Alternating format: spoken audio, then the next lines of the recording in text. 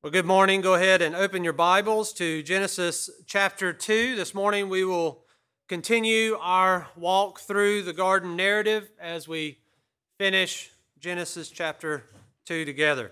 Let's start by reading our passage. Genesis chapter 2, beginning in verse 18. Hear now the words of the only true and living God.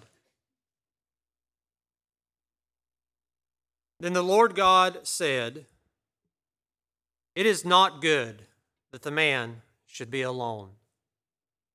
I will make a helper fit for him."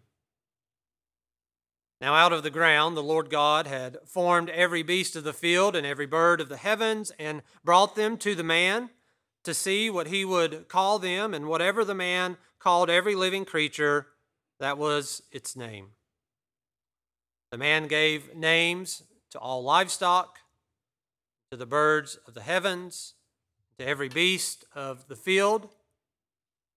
But for Adam, there was not found a helper fit for him. So the Lord God caused a deep sleep to fall upon the man, and while he slept, took one of his ribs and closed up its place with flesh. And the rib that the Lord God had taken from the man, he made into a woman and brought her to the man. Then the man said, "This at last is bone of my bones and flesh of my flesh. She shall be called woman, because she was taken out of man. Therefore, a man shall leave his father and his mother and hold fast to his wife, and they shall become one flesh. And the man and his wife were both naked and were not ashamed." May God bless the reading and the hearing of his holy and infallible word. You may be seated. Well, this morning we are going to look at our passage together in 3 points. Our first point, as we look at verses 18 through 20, will be help needed, as we look at why it was not good for Adam to be alone. This will lead us into our second point, help provided, where we will look at God's solution for Adam's need in verses 21 through 23. And our last point today will be marriage, where we will look in verses 24 and 25 at this first marriage and the ways in which it instructs us, as well as a beautiful gospel picture that it paints for us. But before we begin, let us go to the Lord in prayer together, asking for his help as we look at his word today. Let's pray. Our Father in heaven, we come to you this morning thankful for this day that you have made, thankful for this time that you have given us to gather us together as your people, that we might worship you in spirit and in truth, that you might minister to us by your Spirit and by your truth. Father, we ask that you would help us as we look at your word this morning to glean from it, to rightly divide it, to rightly understand it, to cling to it, and to not just be doers, or not just be hearers of it, but to be doers as well. Father, as we consider these things, we want to take a moment to lift up to you our dear sister, Kim Finney, asking that you would comfort her as she is with her father in his last days, and as she is burdened by the thought of losing him. Oh, Father, be with our sister this morning. Comfort her with the hope that she has, that your Son has purchased for her, that she would, in her grief, that she would find a reason for rejoicing, knowing that when her father draws his last breath here, that his life is just beginning. And Father, that one day that she will be with him again, worshiping you for all eternity. Father, comfort our dear sister in this truth this morning. Father, we want to lift up to you also our sister churches. We lift up to you Grace Emmanuel Reformed Baptist Church in Grand Rapids, Michigan. We also lift up our sister church down in Wilkesboro, Word of Grace Baptist Church. Father, be with our brothers and sisters there as they gather together this morning to worship you, to be ministered to by you. Father, do your work in their midst. Glorify yourself in and through them. Use them in their communities to be heralds of your gospel, ambassadors for your kingdom. Father, we also think of our persecuted brethren in the world. We lift up our persecuted brothers and sisters in Nigeria to you this morning. We ask, Father, that you would help them as they suffer violent attacks from Boko Haram, and that you would provide for them those things that they need, medical supplies and other material things. Father, we ask that you would replace the Bibles that were destroyed by Muslim extremists. Father, that you would help them to share your gospel, to do good to their enemies. Father, that you would be gracious and merciful to work through them, to see those who hate you and hate them right now become your children and receive your mercy through your Son. Father, as we turn our attention now to your word and what you have before us as we've gathered together as your people this morning, help us, Father, to hear, to love, and to obey. And we ask these things in Jesus' name. Amen.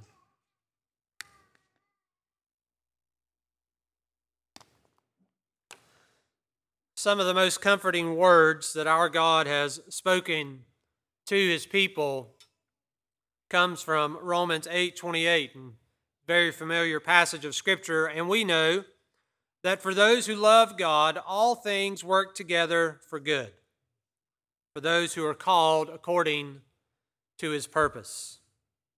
What a comforting truth that is for us, beloved. Truth that everything in your life and everything that is not in your life is being worked together by your Savior for your salvation.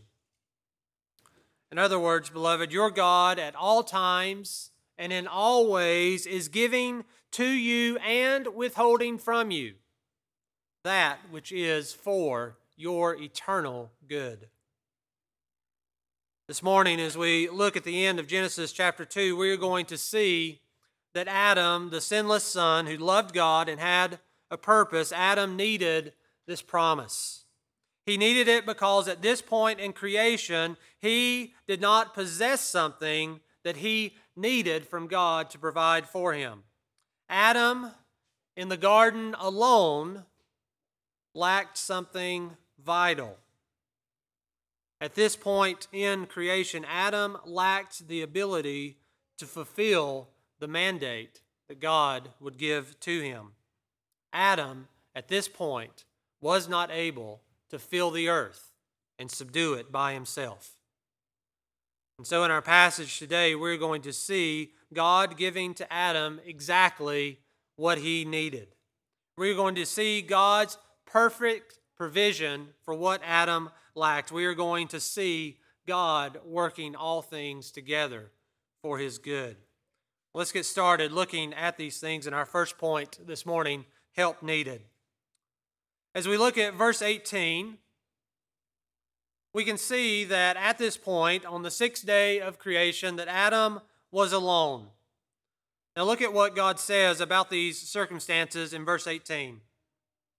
Then the Lord God said, "It is not good that the man should be alone." And there's a lot of firsts in our passage this morning, but this is the first time in the Bible that God says that something is not good. Man, his creation, made in his image, sinless and holy, but alone, God says that this is not good. Now, this does not mean that Adam was defective in some way. It was not that there was something wrong with how God had made him. This situation was not good because God had not made man to be an island unto himself.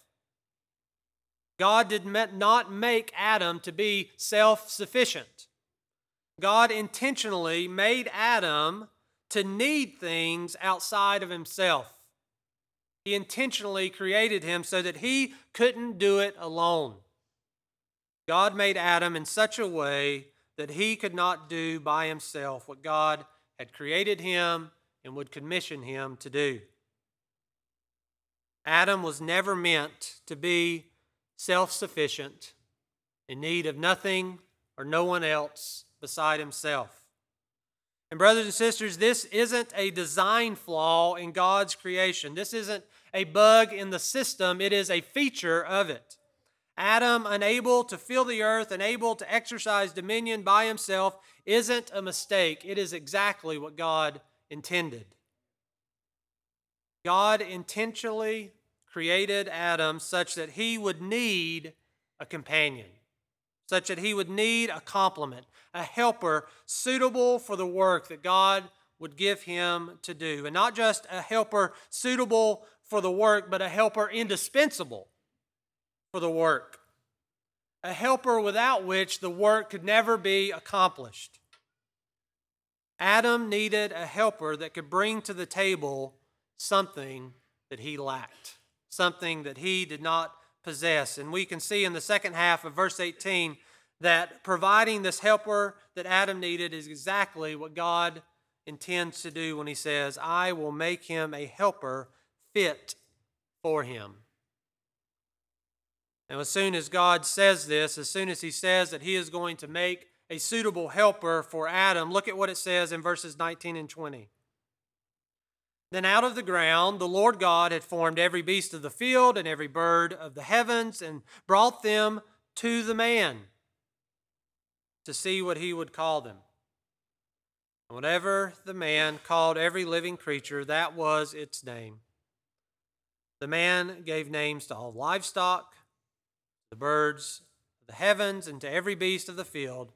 But for Adam, there was not found a helper fit for him. So Adam being alone is not good because he cannot do what he was created for by himself. Adam needs God to provide something for him to be able to fulfill God's purposes in his life. So we see in verses 19 and 20 that God brings all these creatures to Adam, all the beasts of the field, all the birds of the air, all the livestock, all of the other creatures like Adam, made from the dust of the ground. And yet we see at the end of verse 20, for Adam there was not found a helper fit for him. How instructive this was for Adam. As God brings to him this parade of creatures, as he names them, because what is happening here is Adam gives all these animals their names, is that Adam is exercising dominion over them. The naming of these creatures was an act of dominion. It was the act of a king. But how instructive to Adam and to us that in all the creatures under man's dominion, there was not a single one found to be a suitable helper for him. There was not a single one that could help the man do the work that God was giving him to do. No creature under man's dominion was a helper fit for him. This leads us to our second point today, to see God's solution to this need of man. Look at verses 21 and 22, and let's hear again God's solution to man's need. So the Lord God caused a deep sleep to fall upon the man, and while he slept, took one of his ribs and closed up its place with flesh. And the rib that the Lord God had taken from the man, he made into a woman and brought her to the man. God's solution for man's need was basically divine surgery, followed by creation, followed by God bringing this woman to the man. God puts Adam under a divinely induced general sedation. Then he proceeds with the scalpel and bone saw, so to speak. Then God sews up the man with flesh, and then he creates and forms the woman from the rib that he had taken from the man. And lastly, he brings this woman to the man. This, beloved, is the creation of the first woman, and it should be marvelous in our eyes. Not for the surgical skill of our Creator, but for the ways in which it instructs us about our Creator. Adam was alone, and he was incapable of doing by himself that which God had created him to do. And our God was not distant. He was not unconcerned with what Adam needed. Our God knew exactly what Adam needed, and our God cared about what he lacked. How comforting this should be to us, beloved. Our God knows what we need. He knows what we lack. And Jesus taught us that our God knows these things even before we ask him. What a comfort it should be to us that not only does our God know, but that he cares. He cares so much that Jesus said we don't have to be anxious. We shouldn't be anxious about the things that we ask God for, because we can trust that, as we read in the beginning, he is working all things together for our good. He is withholding things from us for our good. In the Sermon on the Mount, our Savior instructs us that we should not be anxious about the things we take to our Heavenly Father in prayer, because, beloved, as Jesus said, your Heavenly Father knows that you need them. And then he instructs us to redirect our thoughts from our anxieties and says, but seek first the kingdom of God and his righteousness, and all these things will be added to you. Beloved, I hope the Holy Spirit is bringing those anxious things in your life to your mind right now and is comforting you in them with these truths. Beloved, whatever it is, you can trust God with it. You can trust that even if it doesn't work out the way that you hope that it will, you can trust that it is working out for your eternal good. Your Heavenly Father knows. Your Heavenly Father cares. Your Heavenly Father loves you. And beloved, we can move from these personal things that may churn up in our hearts and minds to things here at the church. There are things right now that we as a church could be very anxious about. How is the vote going to go today with moving forward with purchasing this building? What would it mean if we decided not to buy it? Where would we go if we don't buy it and the owner sells it to someone else and they want us to leave in a couple of years? What's it going to mean if we do buy it? Are we getting in over our heads, or do we have too many irons in the fire? Does doing this and trying to plant a church at the same time, is it too much? What is it going to mean if we plant a church in Wilkes? Are people going to leave? How's it going to affect us giving our beloved Pastor Scott and his family to this work? What if some people leave? What if others end up leaving because they were close to the people who left or went to the church plant? And what if all this happens and we end up buying this building? Are we grabbing the dog by the ears here? Beloved, there is much that we could be anxious about. But we are in an exciting season as a church right now, as we are seeking to lay some foundational stones in the life of this church. Foundational stones upon which we hope that God will do great things for the glory of His great name for generations to come. A building from which to labor for Christ in our generation and for generations to come. A permanent home, a permanent location. Going through labor pains of giving birth to a new church plant. Beloved, as we consider such anxiety-producing thoughts, we should learn from Adam in the garden. Adam was alone. He was unable to do what God was going to give him to do, and he didn't know the solution. He didn't know the answer to the problem. And so too, beloved, we don't know all the things that we need in order to accomplish the difficult task of planting a church.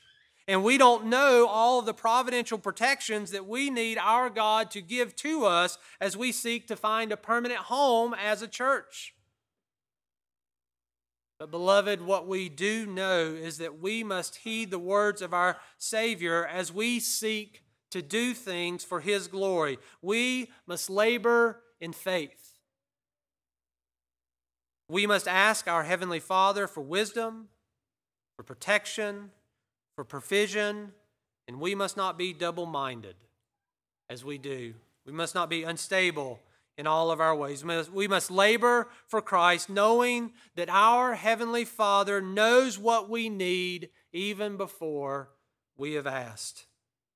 And so we ask Him in faith and not in anxiety. Because what we need is not to know how God is going to work out every detail concerning these things, but what we need as brothers and sisters in Christ, what we need as a church is to seek His kingdom, to seek His glory, to seek His righteousness, and trust that He is going to add to us all of the things that we need. Trust that all things will, not might, will work together for our eternal good. Beloved, after taking that little side road to apply this to ourselves, let's turn our minds back now to our passage here in the Garden of Eden in Genesis 2. Look at verses 21 and 22. We need to take note of some things about the creation of the first woman.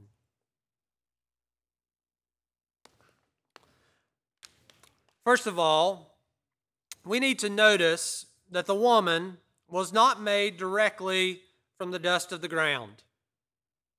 Eve was not created like Adam. She was not created like the other beasts.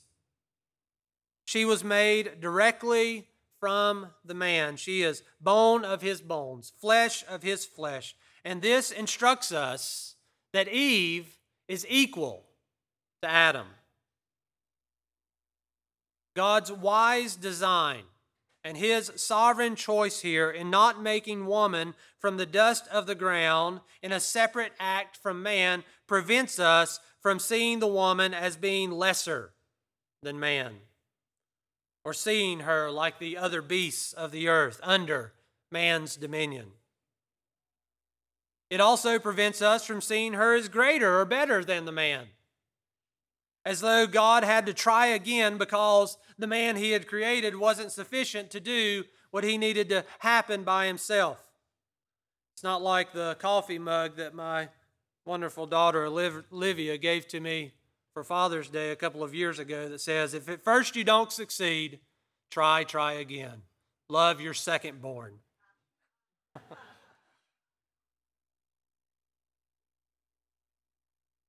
In God's wise design and in His sovereign prerogative, He made woman in such a way from the man to show both her equality with him, she was taken out of him, as well as her purpose.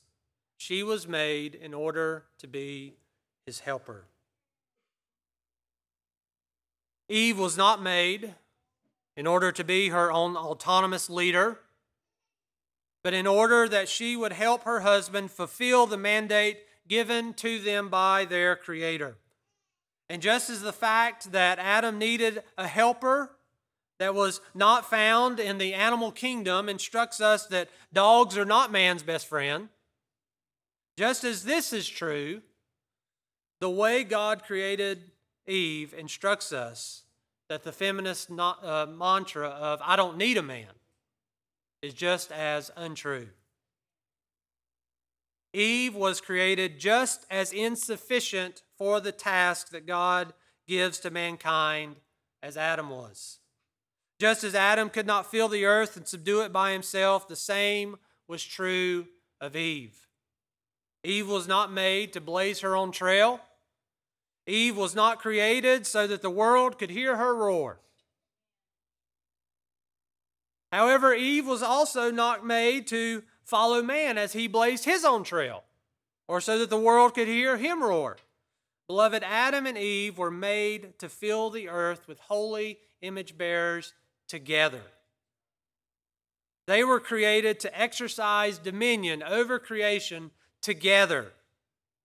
And we must be instructed by the fact that neither of them could do it without the other. God made them both intentionally so that they would need each other as complements to do what He was going to give them to do. This is the created order of our God, beloved, and any recoiling from it shows the influence of worldliness, not godliness. It shows just how subtle, like the serpent, the culture and the world can be in influencing our thinking and causing us to recoil from what God is clearly saying in His Word instead of embracing it. Now, as we think about the creation of the woman in our passage today, of all the things that should be clear to us from how God made Eve by now is the fact that she is not inferior to Adam. She is created in the image of God every bit as much as he is, as is clear from Genesis 1:27, which we've gone through already. It says, God created man in His own image. In the image of God, He created him, male and female. He created them. Now, verse 23 in our passage this morning is the first time we hear man speaking in the Bible.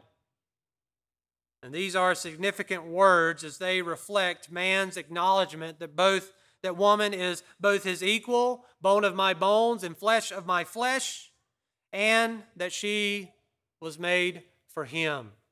She was taken out of man. This is important because as we see in the second half of verse 23, it is the man who decides what the woman would be called. It's also important for us to realize this because we will see later in chapter 3 that Adam gives Eve her name. It's important here to stress woman's equality with man in the image of God because unlike the animals, when Adam names Eve, he is not exercising dominion over her, but rather he is showing his headship over her. He is her head, not her ruler. He is to lead her, he is to love her, he is to give himself up for her. So, beloved, here from the very beginning, we can see that two things are true. Men and women have equal value. And men are to lead as head, and women are to follow that lead as helpers. And as we think about these categories of equality and headship and helpership, we should not seek to separate these two truths that our God has joined together in His creation. We should not seek to separate the value and the beauty that both men and women have in their roles. Being the head and the leader does not make men greater than or superior to, and being a helper and follower and submissive does not make women less than. What it does is that it makes them both indispensable to each other. It means that they are both different and important. To deny that they are equal and valuable in value would be to deny that they are both God's image. And to deny that men and women have differing roles would be to deny that God said, I will make a helper fit for him. This is the created order, beloved, and it should be a delight to us. Listen to how the Apostle Paul says it in 1 Corinthians 11. For man was not made from woman, but woman from man. Nevertheless, in the Lord, woman is not independent of man, nor man of woman. For as woman was made from man, so man is now born of woman. And all things are from God. Let's move on to our final point today as we see the result of God making the woman and bringing her to the man. As we look at the last two verses of our passage today, we can see that because man needed a helper, and as we looked at in our first point, and because God provided one, as we just saw in our second point, because these things are true, we can see here in verse 24, therefore, a man shall leave his father and his mother and hold fast to his wife.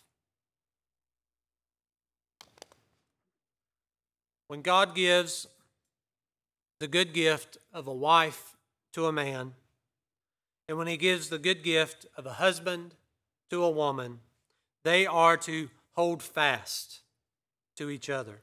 They are to cling, stick to each other. Verse 24 makes this explicit with the husband, but the wife must also leave her father and mother because, as we can see at the end of verse 24, they, the husband and the wife, are the ones who are becoming one flesh. Now, obviously, when the scriptures say they become one flesh, this is speaking of the sexual union that happens in marriage, and we can especially see this with what comes next in verse 25, that they were both naked and unashamed. But what is happening here in verse 24 is more than just a sexual union. When a man and a woman leave their parents and hold fast to each other, what is happening is that a new family is being formed.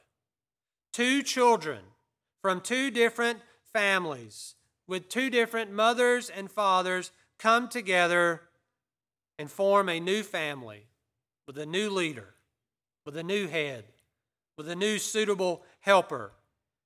And they together can be fruitful and multiply and fill the earth.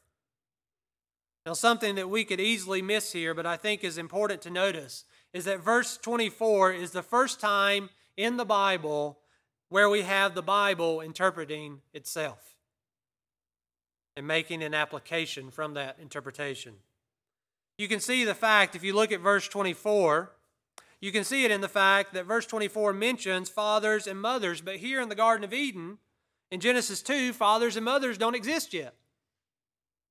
So what is happening here in verse 24 is that Moses is taking what we've seen in the need of a man for a helper and God creating woman, and he is applying what God has done. Moses is taking this and applying it to his first audience of Genesis, which we've talked about several times, was the people of Israel. Man's need and God's intentionality in creating woman is the foundation of marriage. And Moses is taking this truth and showing us that God has intended for marriage to be the bedrock of society. This is how he is instructing the people of Israel. Monogamous, heterosexual, covenant marriage is what is being communicated to Israel as they read this. Two people, one man, one woman, bound in a covenant marriage together, living together as a new family with faithfulness, love, leadership, and submission, producing the next generation. There's no doubt that this is the intention behind what we are seeing here in verse 24, because even our Savior, when he was challenged concerning divorce, the breaking apart of a marriage in Matthew 19, he quotes our passage this morning, saying, "Have you not read that he who created them from the beginning made them male and female, and said, therefore a man shall leave his father and his mother and hold fast to his wife, and the two shall become one flesh. So they are no longer two, but one flesh. What therefore God has joined together, let not man separate. Beloved, this is the only acceptable form of human sexuality and intimacy, and this created order that God imposed from the very beginning is why the Bible always condemns man's wicked attempts to pervert this design in acts of fornication, adultery, homosexuality, or bestiality. So as we are seeing this here in verse 24, I want to take a moment to make a few more applications from it to us. First of all, I want to say that leaving father and mother does not mean abandoning or not honoring your parents. Jesus makes it very clear in Mark chapter 7 that adults are still responsible for honoring their fathers and mothers. So leaving and cleaving in our passage this morning, holding fast, as it says in verse 24, this does not mean forsaking your parents. It really doesn't even mean that you have to leave them locationally. There's nothing wrong with multiple generations living in the same house. Many cultures do it. But what it does mean is that there is a new relationship between this new family that has been formed. There's a new relationship between these two children who have come together and formed a new family. There's a new relationship between them and their parents. Husbands, your bride is your God-given helper. Do not try to force your wife to do the things the way your mama did them when you grew up. I don't care how good her fried chicken was. Your mother was given to your father as his helpmate, not to you. Husbands, be thankful for the differences between your mother and your wife, because your wife is God's good gift to you, just as your mother was God's good gift to your father. Wives, your husband is your God-given leader and the head of your family. Your father was that for your mother. And you cut the legs out from under your husband every time you try to force him to be what your father was. It doesn't matter how good your father was at fixing things. Be thankful that your heavenly Father has given you the good gift of your husband with his peculiar gifts. For husbands and wives, as you think about your responsibility to hold fast to one another, do not use your new family. Do not use this wonderful gift of God to you. Do not use it as an excuse to despise or escape from your parents. Your parents can be wonderful resources of wisdom and provision in time of need, but they can never be replacements for your spouse. Mothers, when your mama's boy comes home to you, give him advice, but do not try to be his wife. Always, always point him back to his bride. Do not try to fix his problems or comfort him independent of his wife. Fathers, when your daddy's girl comes home to you, do not try to be her husband. You are her father, no longer her head. Give her advice that is going to help her submit to her own husband and is going to help her be his helper. Do not try to fix her problems independent of her husband. As we move on to verse 25 and continue to think about this new family that is formed, when a man leaves his father and his mother and clings to his wife, we can see in verse 25 that in this context of marriage, the man and his wife were both naked and were not ashamed. When verse 25 speaks of Adam and Eve being naked and not ashamed, we are instructed that in the marriage covenant there should at no time be fear of abuse or exploitation. Husbands and wives, your spouse should never fear abuse from you. Never fear that you are going to exploit or expose their nakedness with you. Brothers, to put it plainly, this means several things, but a couple of common examples. This means that locker room talk with your boys is always sinful. Do not expose your bride to your buddies. It also means, brothers, that your wife is not a piece of meat for you to treat however you please in order to gratify your desires. Sisters, this means that when you run down or complain about your husband to your girlfriends, that this is sinful. There are godly ways for women to ask advice from older women, but venting is not one of them. Now, this truth, that marriage is the only context where nakedness is not shameful, is not only instructive to married people, but it is also instructive to you who are still single. Young people, singles, covenant marriage is the only righteous place for sexual activity and intimacy. Young men and young women, girlfriends and boyfriends are not God's solution for your loneliness or for your sexual desires. Recreational dating is not God's solution for these things. Covenant marriage is. So singles, if you have strong desires in this area, those desires are good, but let those desires be instructive to you.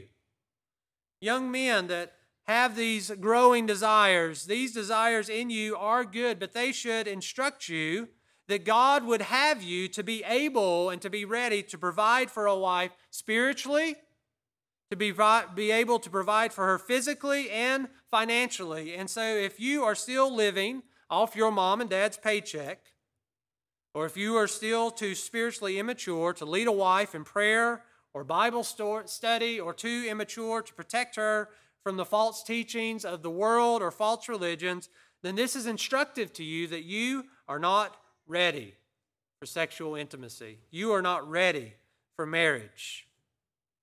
You are not ready for physical intimacy with a girl until you can provide these things for her.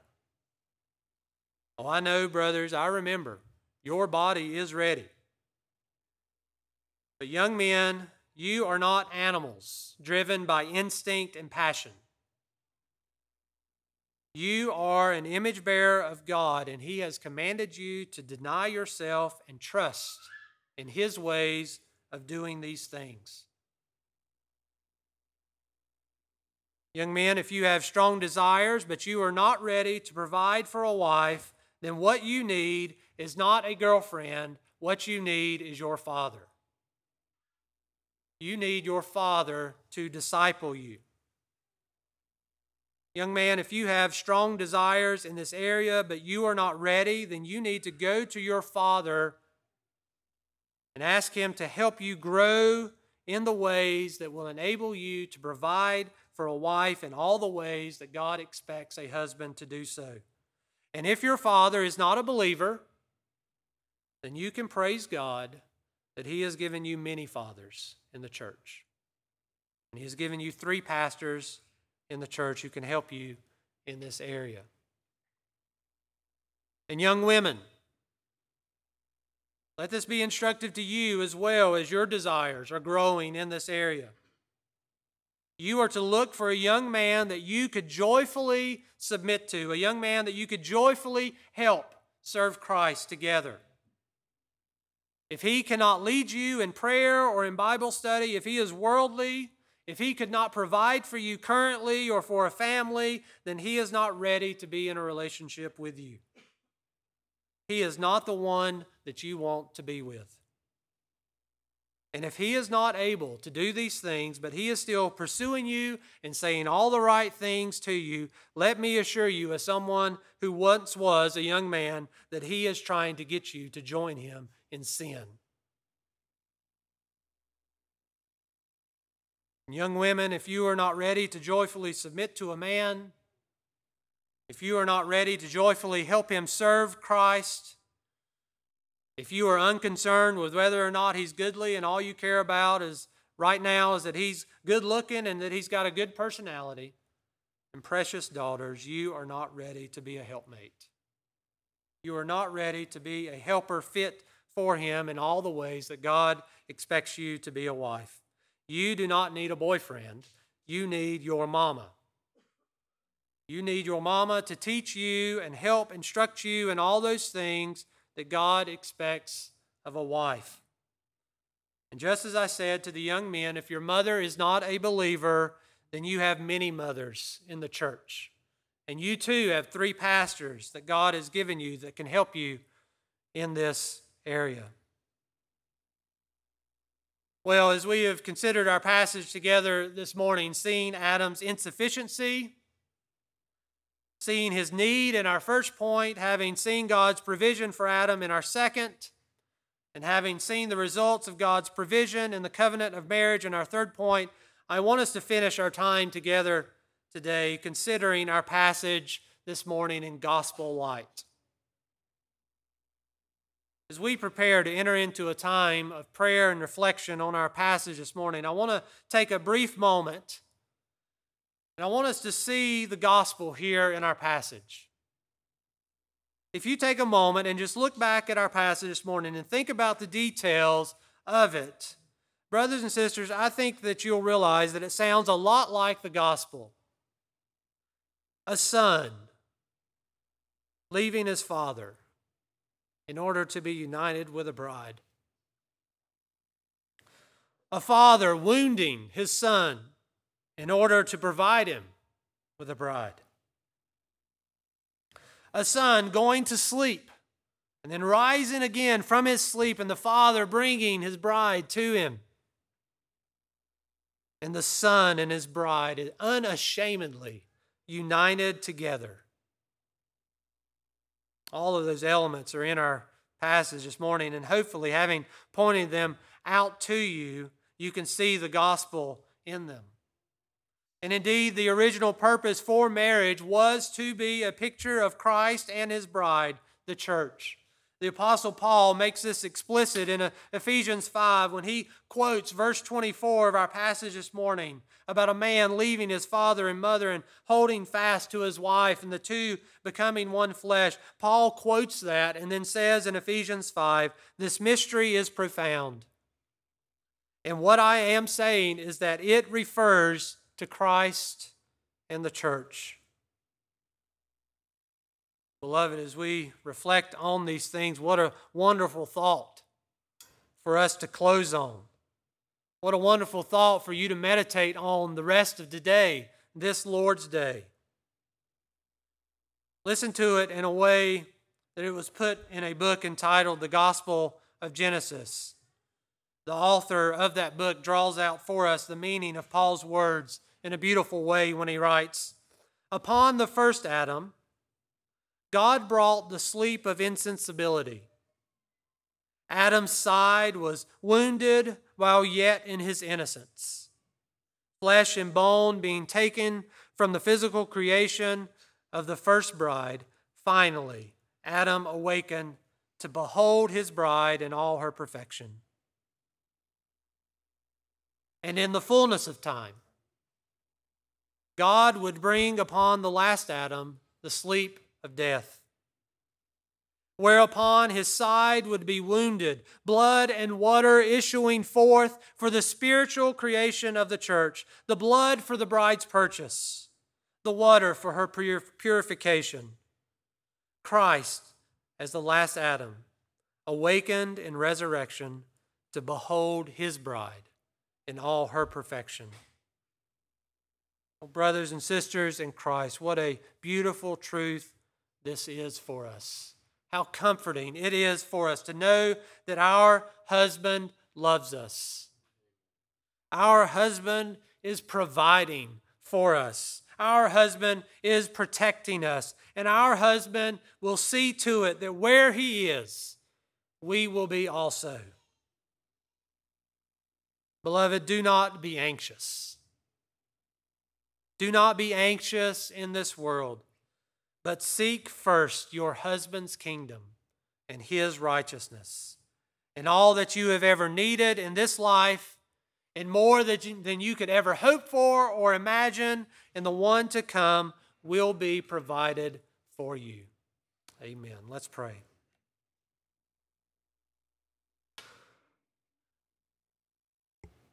Oh, Father in heaven, we thank you for how you instruct us in your word through this first marriage, through this creation of woman, equal with man in your image, created to help him do that which you have commissioned him to do. And Father, we thank you that you instruct us in your word that the importance of being fruitful and multiplying, the crucial nature of that from the fall until the promised seed would be born of a woman. But Father, we thank you that you have so provided for us that even though physical offspring is still important as we seek to bring the elect into the world, we no longer have to wonder about bringing the promised offspring, wonder about bringing the Messiah, the Christ, the Son of God, Emmanuel, God with us into the world. And because of what he accomplished, now whether we are married or single, whether we have many children or are barren, we can rejoice that we can have many children in Christ through the proclamation of his gospel, the spreading of his seed, trusting that he will conceive and bring forth life. Oh, Father, help us as your people to labor as our husband's helper in this world, proclaiming the seed of his gospel and looking and waiting and expecting for him to produce spiritual children from it. And then our responsibility as his helper to nurture, to baptize, teach them to obey their Father's command. Oh, help us to do this work while we remain and labor in this world. But Father, we come to you in the name of your Son, longing for that day as we sung about, when the clouds will roll back and our husband will appear and he will take his bride to himself without spot, without blemish, and we will dwell with him in eternity with glories unimaginable to us. Thank you, Father, for so providing for us in your Son. Help us to meditate on these things today. Help these things to be instructive to us as your people. And for those, Father, among us who may be unbelievers, we ask that you would use your word to help them to see that unless they are united in faith to the second Adam, to Jesus Christ, to the only husband that you have provided that can wash away our sins and make us clean. But unless they repent and trust in him, that they will perish eternally, as our brother Pastor Quinn has been instructing us in Sunday school. Help us to meditate on these things, Father, and cause them to elicit from us thanksgiving and praise which you deserve. And we ask these things in Jesus' name. Amen.